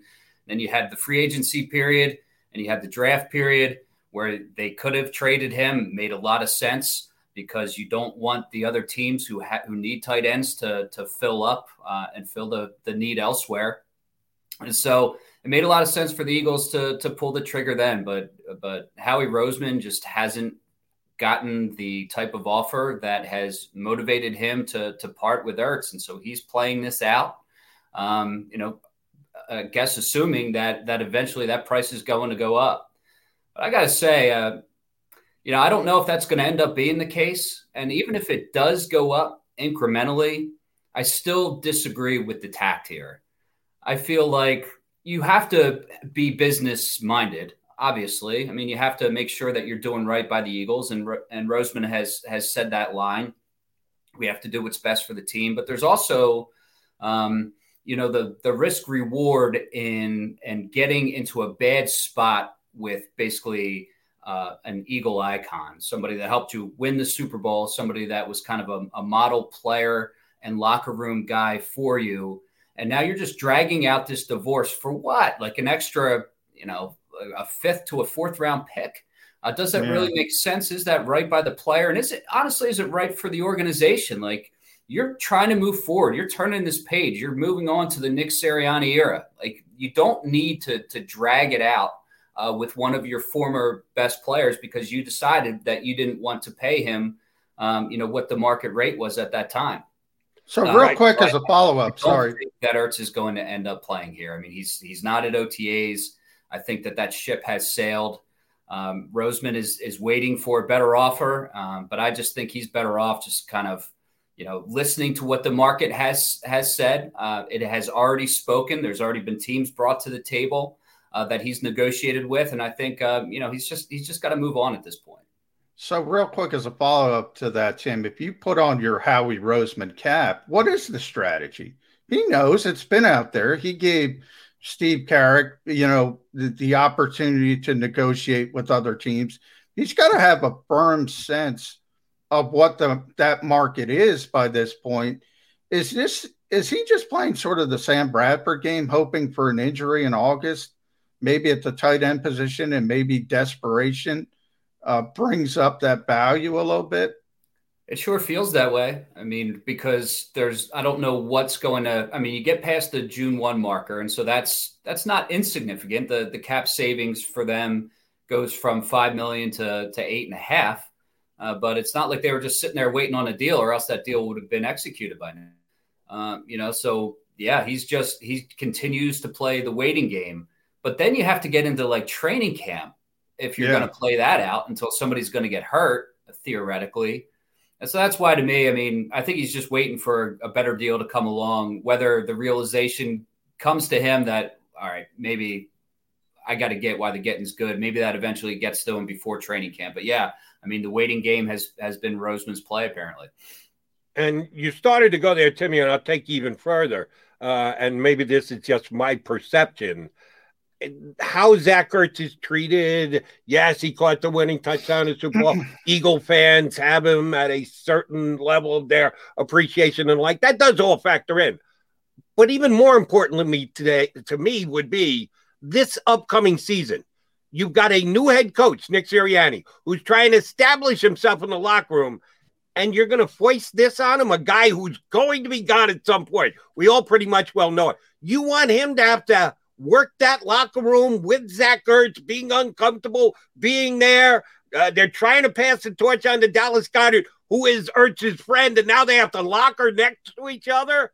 You're opening up a can of worms on your coach that he just shouldn't have to deal with if you can't get a deal done and get Zach Ertz out of town. I agree with that. And I also think that you have to be really careful when you're establishing a culture or trying to continue a culture, the one that you want. And so, it's tough enough, I think, for a first-year head coach. But then there's, the players in the locker room that are seeing what's going on and how guys are handled, right? So, like, Malcolm Jenkins and Zach Ertz couldn't have done more in their time here from a culture setting and from a production standpoint. Just couldn't. There's nothing more they could have done. Won a championship, the whole thing, and it ended unceremoniously for both of them. And this process with Ertz, his last press conference with us, he's bawling because he's so upset that he's leaving. He wanted to be a Philadelphia Eagle for the rest of his career. That was sincere. And the Eagles, I understand the decision. They have Dallas Goedert. They like Dallas Goedert. But if you're going to move on, just move on. You don't have to win every trade. You don't have to win every trade. And I think that might end up being the moral of the story here. So, all right, we held out and we ended up getting a 4th-round pick. Okay, instead of a 5th. But, everybody in that locker room saw how that went down and how one of the most revered Eagles in the franchise history was treated on his way out the door. So how am I, as a mid-level guy or a low-level guy, going to get treated by the organization when my time comes? So I think that's the stuff that you have to be thinking about a little bit more than they are in this situation where I don't think they're ever going to get this big haul for Ertz. He's making $8 million. He's north of 30 now. I just don't know what they're doing here, honestly. It's a good point, Tim. It does have an impact on the rest of the locker room, the rest of the team. And by the way, we got to talk to Dallas Goedert yesterday, and it's sort of this open secret. Like, Zach is on the roster. He's a part of the team, but he's not a part of the team. And everybody knows it, that he's not going to be there. And we're acting like Dallas Goedert is the tight end one, because he is. And he is eligible for an extension. And if he bets on himself, we just had Brad Spielberger, who's a money guy from Pro Football Focus, on in the hour one. He's going to get a lot of money. Do you think the Eagles, number one, have the space to get an extension done with Dallas Goedert early, or do you think he's going to bet on himself? Well, it sure sounds like Goddard wouldn't mind if he got that extension early without having to take the risk of the fourth year. I mean, he was pretty candid about that, I think, in his discussions with us, and also revealed the fact that there are contract negotiations ongoing right now. So that's another wrinkle to this whole thing. It's like they have chosen their course at tight end, and Dallas Goedert is it. They're not going to be paying both of those guys big money. And I do think that they can find the cash to do it. Oftentimes with contract extensions, you actually end up paying less in year one than maybe he's on the books for, or certainly less than you're ultimately going to be paying him on an annual basis. And this is really the year that they have to look out for. I mean, once you get past the 2021 season, the cap situation is going to be looking a lot rosier. It's going to get a lot easier. Cap's going to go up. Some of the dead money is going to come off, and Goddard would fit in there just fine. So, I think they can get something done from a financial standpoint, and it sounds like Goddard wants to. If you have those two things going, that usually means good things in terms of execution of a contract extension. Timmy, wanted to ask you about the running back position. Story broke yesterday, and I did not know this, and I think it was NBC Sports Philly that unearthed it, so give them credit for it, that when the Eagles claimed Kerryon Johnson, they somehow talked him into taking a pay cut, that he was scheduled to make like $1.3 million, and they talked him back down to the veteran minimum, which was $900 and change. So they saved like $300,000 or $400,000 on Kerryon Johnson just by talking him into being an Eagle. He could have said, well, no, my contract's my contract. And if the Eagles didn't want to pay him that, they would have had to put him through waivers again, and somebody else might have claimed him. And his time here in Philadelphia would have been an on-paper stopover. Wonder why did it? Can you just attribute that to he was dying to be a Philadelphia Eagle? Do we read any more into it that it increases Kerryon Johnson's status as a potential production guy for the Eagles this year in the running back room? No, it's a good question, and an interesting footnote that he did end up taking that pay cut. And I believe there's at least one other team in on Johnson. So it's not like the Eagles were going to be his only option, which tells you that he liked the fit here and liked the possibility of where he may fit into the equation. And also, I think this is something that's starting to develop that we can see. Ryan Kerrigan being another example here. When he talked about why he came here, like he was really buying into what the coaches were selling and like the energy that was being put forth. That plus the fact that he was going to get playing time influenced him to come to Philadelphia. Playing time, is a big factor here, but just the notion that there are free agents out there that are peering into what's happening in Philadelphia after a offseason of total dysfunction and disarray, right? Where, the wheels fell off, the coach leaves, the quarterback leaves. And I think it speaks well to what Nick Sirianni has done so far and kind of the vibes that are emitting out of the franchise right now. It seems that players are getting kind of excited about, his thoughts, and the same for Jonathan Gannon of what they're going to do schematically, how they're going to attack the process. So I think that's a positive sign, and another piece of evidence in that is Johnson and I think Kerrigan.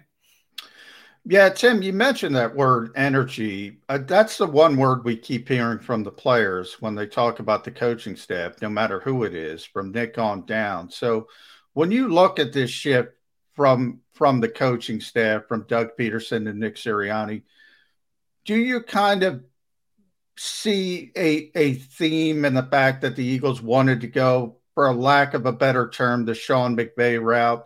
They wanted the youth in the building. They wanted the energy in the building. Was that part of the plan, or is that just an ancillary part of bringing Nick Sirianni in? No, I think that's a response to kind of a longing of the owner. It feels like to me, like Jeffrey Lurie over the last couple of years was really frustrated with the state of affairs, particularly offensively. And you could see that last offseason when he was trying to get Harrell in here from USC.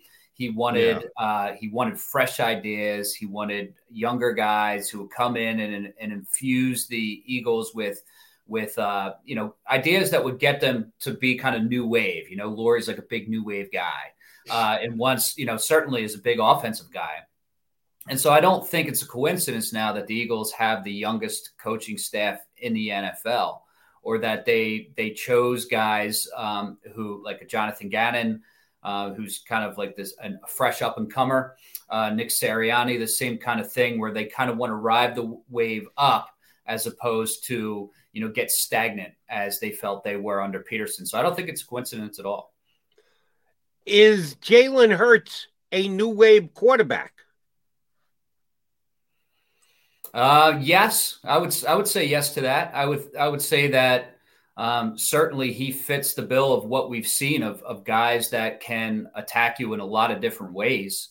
And I do feel like to compete against defenses right now, it's great. It's a big bonus if you can escape, if you can create, if you can keep them off balance. And I think Hurts does all of those kind of things. That's not to say that the Eagles are totally sold that he's the guy moving forward, though, Jody Mack. I mean, there's definitely split opinions about him coming in when he was drafted internally. And I think that those splits kind of remain, or at least uncertainty remains about whether he is, in fact, the guy. And their actions speak to that. They're setting him up this year basically for a trial run, in my opinion. They're not giving him direct competition. And they have done a pretty good job, it looks like, of giving him some weapons, Devontae Smith not being the least among them, adding to the offensive line, and, give it a run in 2021 and see what you got. But, if it doesn't work, they definitely have a plan B sitting there. I mean, they have the 3 first-round picks that they are going to use one way or another if Hurts doesn't pan out this year, whether that's by trading up and drafting a quarterback, using it on one of the veteran quarterbacks that will probably be out there. And so, yes to that. I think that Hurts does have some new wave ways about him. And I think that he's shown some strong characteristics and qualities since he's been here. But, this is all about Hurts this season. It's really all about, is he the guy or not to lead them forward? So, Tim, I'm going to give you a hypothetical as an ode to my partner. Early October, the Kansas City Chiefs come in, I believe. A lot of people think they're the best team in football. Some have even Patrick Mahomes is talking about 20-0. The Eagles get the upset. They beat the Kansas City Chiefs and Andy Reid and Patrick Mahomes. But Miles Sanders runs for 150 yards and Jalen Hurts adds 100 on the ground. Does Nick Sirianni hear about it? Because he hasn't thrown the football enough from the owner that you spoke about. Well, the history says that, yes, in fact, he would. He would. That was great insight into the dynamics internally and what Doug Peterson was dealing with on a regular basis and why, burnout came. And hit him seemingly pretty hard in his last year here. There's a lot to navigate in that building. And a huge question is whether the owner and the general manager have learned their lesson from that. I mean, there's always a balance, right? And some of that was present in the Super Bowl year. So you can't say it was like all bad. Like they were on a right path of like, we have to exert a little bit of our influence here. We believe in this philosophically. We are going to make it a priority and make sure we have a coach that knows it's a priority, and we're gonna push it. And that worked up until the point where it didn't. And so where is that line? How do we not cross it? How do we give Nick Sirianni the appropriate amount of space to operate so he feels empowered and he feels like it's his show and he feels like I don't have to do something this very specific way, or else I'm going to have the owner breathing down my neck. I mean, that's a really real thing that happened, ended up being a detriment to this team, cost them their Super Bowl winning head coach, essentially. But that philosophy is not changing, John. They're analytics driven. Analytics says pass the ball. So if they're not firing it downfield and throwing it a ton, yes, I would imagine Sirianni will hear about that. All right. So I'm going to take it another step further down the hypothetical road. They lose week 1 against Atlanta to start the season, 24-23, close game. Julio Jones makes a phenomenal late catch after not being traded. He actually holds on the ball in the end zone late rather than what he did in the opening round playoff game a couple of years ago. So they lose 24-23. The meeting takes place Monday or Tuesday with Nick Sirianni and Jeff Lurie and Howie Roseman. So week 2, here comes San Francisco, and they throw the ball 52 times because the owner's belief gets well infiltrated into that meeting. And Nick Sirianni overreacts. And, oh, by the way, Jalen Hurts throws 4 picks because he threw it 52 times, and they get trounced by San Francisco week number 2. So now they're 0-2. Does Howie Roseman have the gravitas / hanging to be able to go into Jeffrey Lurie's office and go, you know, this whole meeting thing with the coach isn't working. You've got Sirianni running scared. We didn't need to throw the ball 52 times last week. He's going to do whatever you say. Let me handle him. Jeff, we got to cancel this weekly meeting between you, me, and the coach. Any chance that happens? No, I don't see that. I see it more like if he goes on a losing streak, it increases the chances that the screws get tightened. And I think that's something that this organization really needs to guard against because, you know, there's a real possibility that they come out and struggle early for a couple of reasons. Number one, you know, the schedule is stacked. Like that first half of the schedule is very difficult. So Sirianni could, in fact, get into a hole early because of that. Not to mention, you know, he's taking on a head coaching job for the first time, and they are putting in new offense and a new defense. And that takes time to transition to until people get comfortable in it. And so I think that one of the important things is recognizing that there could be some trouble early, that there can be some growing pains, and it could last for a good portion of this season, and to kind of control their instinct to jump in and to hit the hammer harder and to, okay, now we got to take control and we got to make sure he's doing this, that, and the other thing. They got to let him breathe. I think that was the biggest lesson from the Doug Peterson era. Let the man that you have decided to be a head coach breathe and have the proper amount of power so that he feels empowered and so that his coaching staff recognizes him in the way that he's supposed to be recognized. Tim, I do want to talk to you about the reshuffling in the front office, the GM factory. Dave Caldwell promotes Catherine Raish, Ian Cunningham, Brandon Brown get promotions. Is this Jeffrey Lurie's way of sort of answering some of the criticism? If you go back to the coaching search and we talk about Ray Rhodes in 1994, whenever it was, being the last African-American to be in a position of power on the coaching staff. Does he have rabbit ears about that type of thing when it talks about hiring and the Philadelphia Eagles? You know, I'm not 100% sure whether that's any part of his motivation or not. That's hard to speculate on, John. But what it does show, and I think they're right in the fact that, you know, GM factory may not, you know, after the quarterback factory remark may not be one that sits well with them, but they have identified talent.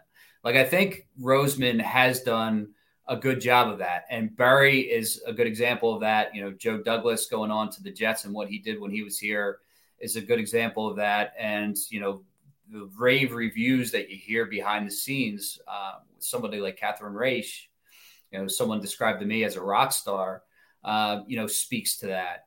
So it's not, the problem isn't identifying talent. The problem is meshing the talent. The problem is not making it siloed or getting it to the point where that talent is not being heard. I think that's really been the main thing, is keeping it harmonious. Like when they were at their best, it was like this nice mesh of a Douglas Roseman marriage where you had the analytics side and you had the football, you know, more pure football side, and you had that kind of coalesce into a really kind of sharp personnel building process. They have people in place. It's just a matter of making sure that it's, you know, that everybody's working together and that it doesn't kind of break off. But talent, they've got it. I'm going to ask you a question, Timmy, here. Last one for me. And I'll acknowledge ahead of time it's probably unfair to you. If I gave this question to my partner here, Johnny Mack, it'd be unfair to him, too. This isn't another USFL question. No, not we're USFL. I'm on the spot today. We're sticking to 2021. You guys have to talk to players when you get the chance, and you have to try and read between the lines and do so down the line in a Zoom way, which is completely unfair to you guys. But I'm going to ask you to do it anyway. I had a call last night on my radio show, and the caller was optimistic about the Eagles and talking about Nick Sirianni because he said, and the players that have been asked about him seem to be excited about what they're doing in camp and what their first impressions of the coach are. And I'm seeing that this team has got a chance to be better because of the way the locker room is playing out. Now, that's way early to be doing it. So I tried to reel the guy back in, but I let him have his minute of excitement. I'm going to ask you to do the same. Be that caller that I had last night, reading between the lines of what the players have had to say about their new head coach. Going over well, believing in it? Is it something you just have to expect because new guy, I better be good to the new coach because he's going to decide my future? What do you think the players think of Nick Sirianni so far? Well, there's always the honeymoon period, to your point, where a new guy comes in, you ask the player about the new guy. It's not like they're going to start trashing him and be like, I don't know, man. He's, so you're always going to have positive feedback. So what I look for is, if it's unsolicited, what they're saying, the type of messaging about what they're saying. And it's very consistent to me. And that is that the energy is high, which, we can see that from just the Zoom calls. We know that this guy's, very high octane.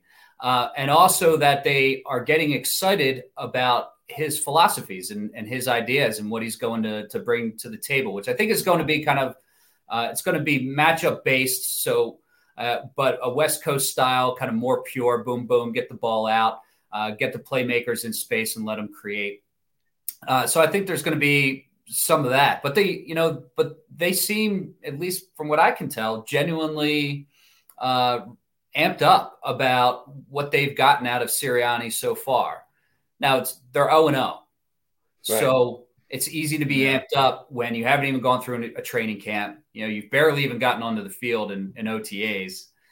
You've heard a couple things. You've had a couple conversations. The guy's high energy and makes you feel good. Okay. So we can't take that to mean that Sirianni's going to be this great success. It really comes down to what happens between the lines. What are those game plans? And then how do those game plans translate to the field? Does he, in fact, have really good ideas that's going to make them successful? And if that's the case, obviously they're going to love the guy mixed in with his personality. So that's really it's going to come down to. But I think that the early impressions on Sirianni have been positive, even though the media, it wasn't as positive from a media standpoint, given the way that he stumbled on the first one. But I think it's been a more positive experience for the players overall. Yeah, I would agree with Tim's take. And last one from me, Tim, because the Ryan Kerrigan signing to me, I thought was a good signing because the price came down. You can't criticize it, even though his age doesn't fit in with the modicum of, the mode of transition year or whatever you want to describe this is. But the Eagles have made calls on Julio Jones. We've been down this rabbit hole before. Is this team again convincing themselves that maybe we're a little bit better than people think, and maybe we should fill in some of these holes? And will that hurt them if they do think that? Well, it does feel like they are starting to move towards that. Like they can't really help themselves. And I can understand that. Like you're going to compete. The NFC East is open. You have that drive in you to want to put out a winning product. So all that kind of stuff makes sense. It's just like anything else, like we were talking about. It's like, where's that line? So if you're bringing in a guy like Kerrigan who can help, establish or continue the type of culture that you're looking for while keeping you competitive, and not taking away from somebody's snaps too much, like I think that's fine.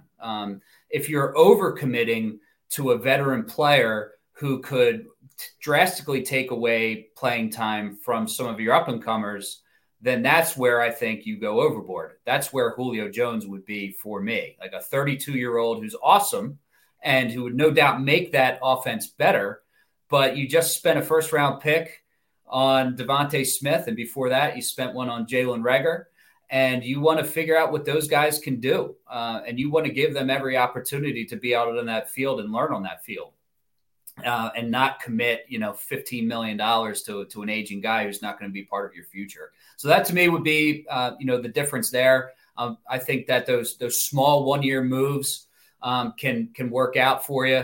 You just can't get too crazy about it. T-Mac, last thing. Sixers take out the Hawks in how many games? I'll go 6. 6? Yeah, they haven't handled the Hawks all that well. And I think we it's got going to be a little bit of a struggle. We got no idea about Embiid's status. But other than that, I like it. Sixers in 6. There you go. Timmy, good catching up. Now go play with the kids. Get out of that corner of the room and rejoin the fam. Thanks for joining us today. Always my pleasure, Tim. Guys. Thanks for having me. That is Tim McManus. Does a phenomenal job covering the Eagles for ESPN. All right, we on the Mac and Mac show. That would be Birds 365 coming right back to put a bow on this one. I get scared sometimes. Of a lot of things. Joining in. Decisions. The dark. The dark. But I once heard someone say, but as I always say, it's okay to be afraid. As long as you face the fear. And keep moving forward. Wherever you are in life, count on the name trusted in insurance for over 80 years. Independence Blue Cross. The savoring taste of a good bag of beef jerky is so enjoyable at any time of the day, as long as you can find it. Here's what we suggest. Pure Bull Beef Jerky is our answer, and soon it will be yours. Locally produced in the Philadelphia region, this high-quality, healthy protein snack is easy to secure. Go to steersnacks.com, and you'll see hot garlic, tropical heat, Pure Bull dry rub, and our favorite, Huck and Fod. What's that? Huck and Fod. Go now to steersnacks.com. Welcome to the Wildwoods, the perfect place where you can safely do everything or nothing at all. Catch a wave, take a nap, go for a drive, grab a bite. It's your vacation, and we're doing everything we can to make it a safe one. The Wildwoods. Your vacation, your way. The International Brotherhood of Electrical Workers, Local Union 98, is a proud sponsor of The Labor Show with J. Doc and Krause every Saturday night from 6 till 8 p.m. IBEW Local 98's highly trained and superbly skilled electricians are the best in the business, setting the highest safety standards in the electrical industry. So when you're planning your next industrial, commercial, or residential project, choose an IBEW Local 98 union contractor. Learn more at IBEW98.org.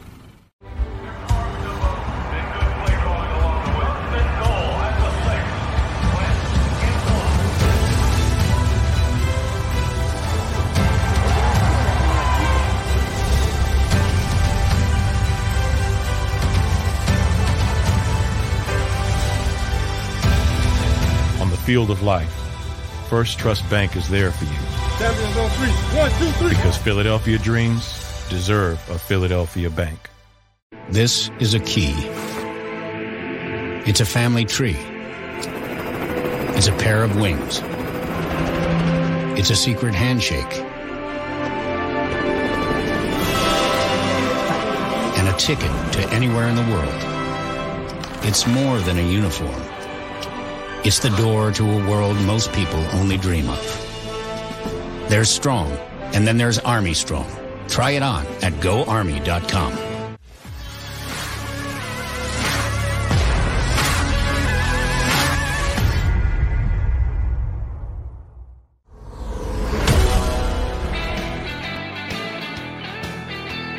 Wrapping up a Thursday edition here of Birds 365 with your Mac and Mac guys. We ran a little long with Tim, so we're running out of time. But there is one more question I want to put to you, JM, before we exit stage left. I asked the question of Timmy when he specifically described Jeffrey Lurie as new wave. And I read in between those lines. Maybe I do too much reading in between the lines, like the definition of the word iconic. But new wave to me meant cutting edge, ahead of the curve, trying to be smarter than everybody else. Yes. So I asked him about Jalen Hurts. Are the Eagles trying to be smarter than everybody else by giving Jalen Hurts this shot to be their quarterback? And at least it's been heavily reported that Jeff Lurie was intricate in drafting him in the second round, that he was very much involved and liked the pick, if not pushed for the pick. Is my read on this right? Is this too much the owner being involved in a major football decision as to who the quarterback's going to be, or am I overly worrying? No, I mean, my answer to that would be Tim's right. Jeffrey Lurie always wants to be ahead of the curve. So every decision, he's the same way. So, yes, I would say he's trying to be the smartest guy in the room. He's always trying to be the smartest guy in the room. You could argue maybe don't always swing for the fences, shorten up, hit a single to the opposite field, whatever. You could look at it that way. You can't win every trade, Tim said, when he was talking about Zach Ertz and Howard Roseman. I thought that was a very intelligent way to look at it as well. I don't have a problem with an owner getting involved with a quarterback decision or a coaching decision. I've said that pretty consistently. Every owner in this league gets involved with base of the franchise decisions. And if they don't, by the way, it's probably not a good sign, because that means they don't care. And that's even worse than making a bad decision, because, if you don't care, a lot of things are going to go wrong with a franchise. So there's a lot of good to Jeffrey Lurie's involvement, but there's some bad. And much like Ben Simmons, when people point out he can do a lot of things really well, but he does a few things really poorly, that shouldn't be controversial. And I kind of think the same way with Jeffrey Lurie. I think overall he's a really good owner. And sort of the baseline of that is because he cares. And sometimes he cares too much, and it hurts the team because he's not equipped to make certain decisions, and he thinks he is. That's the best way I would describe it. Well, that's a good thing that you and I see that exactly the same. After we disagreed about the status of the USFL, I'm glad that you and I see Jeff Lurie. Tim blew me up, but that's fine. It is a generational thing. He's young. Timmy's young. Timmy's wet behind the ears. You and I are closer in age than Timmy and us. So that wasn't a fair comparison. But I'm glad we see Jeff Lurie the same. He cares, and he works hard, and he wants the Eagles to achieve. Yeah. Sometimes he gets a little bit. That's a very good thing, by the way. The fact that he cares. Much more good than bad. You and I agree there. All right, J-Mac, good show, brother. I say we do this again. Put a bow on the week tomorrow. You up for it? We are going to do it, and hopefully we get along better tomorrow. Now, we always get along. A Friday edition coming up on Birds 365. We'll catch you tomorrow. If you missed any of today's show on the Jacob Media channel, listen to the podcast on your way home. Available on YouTube, Apple, and Spotify. Without the ones like you, who work tirelessly to keep things running, everything would suddenly stop. Hospitals, factories, schools, and power plants, they all depend on you. No matter the weather, emergency, or time of day, you're the ones who get it done. At Grainger, we're here for you with professional-grade industrial supplies. Count on real-time product availability and fast delivery. Call, click Grainger.com, or just stop by. Grainger, for the ones who get it done.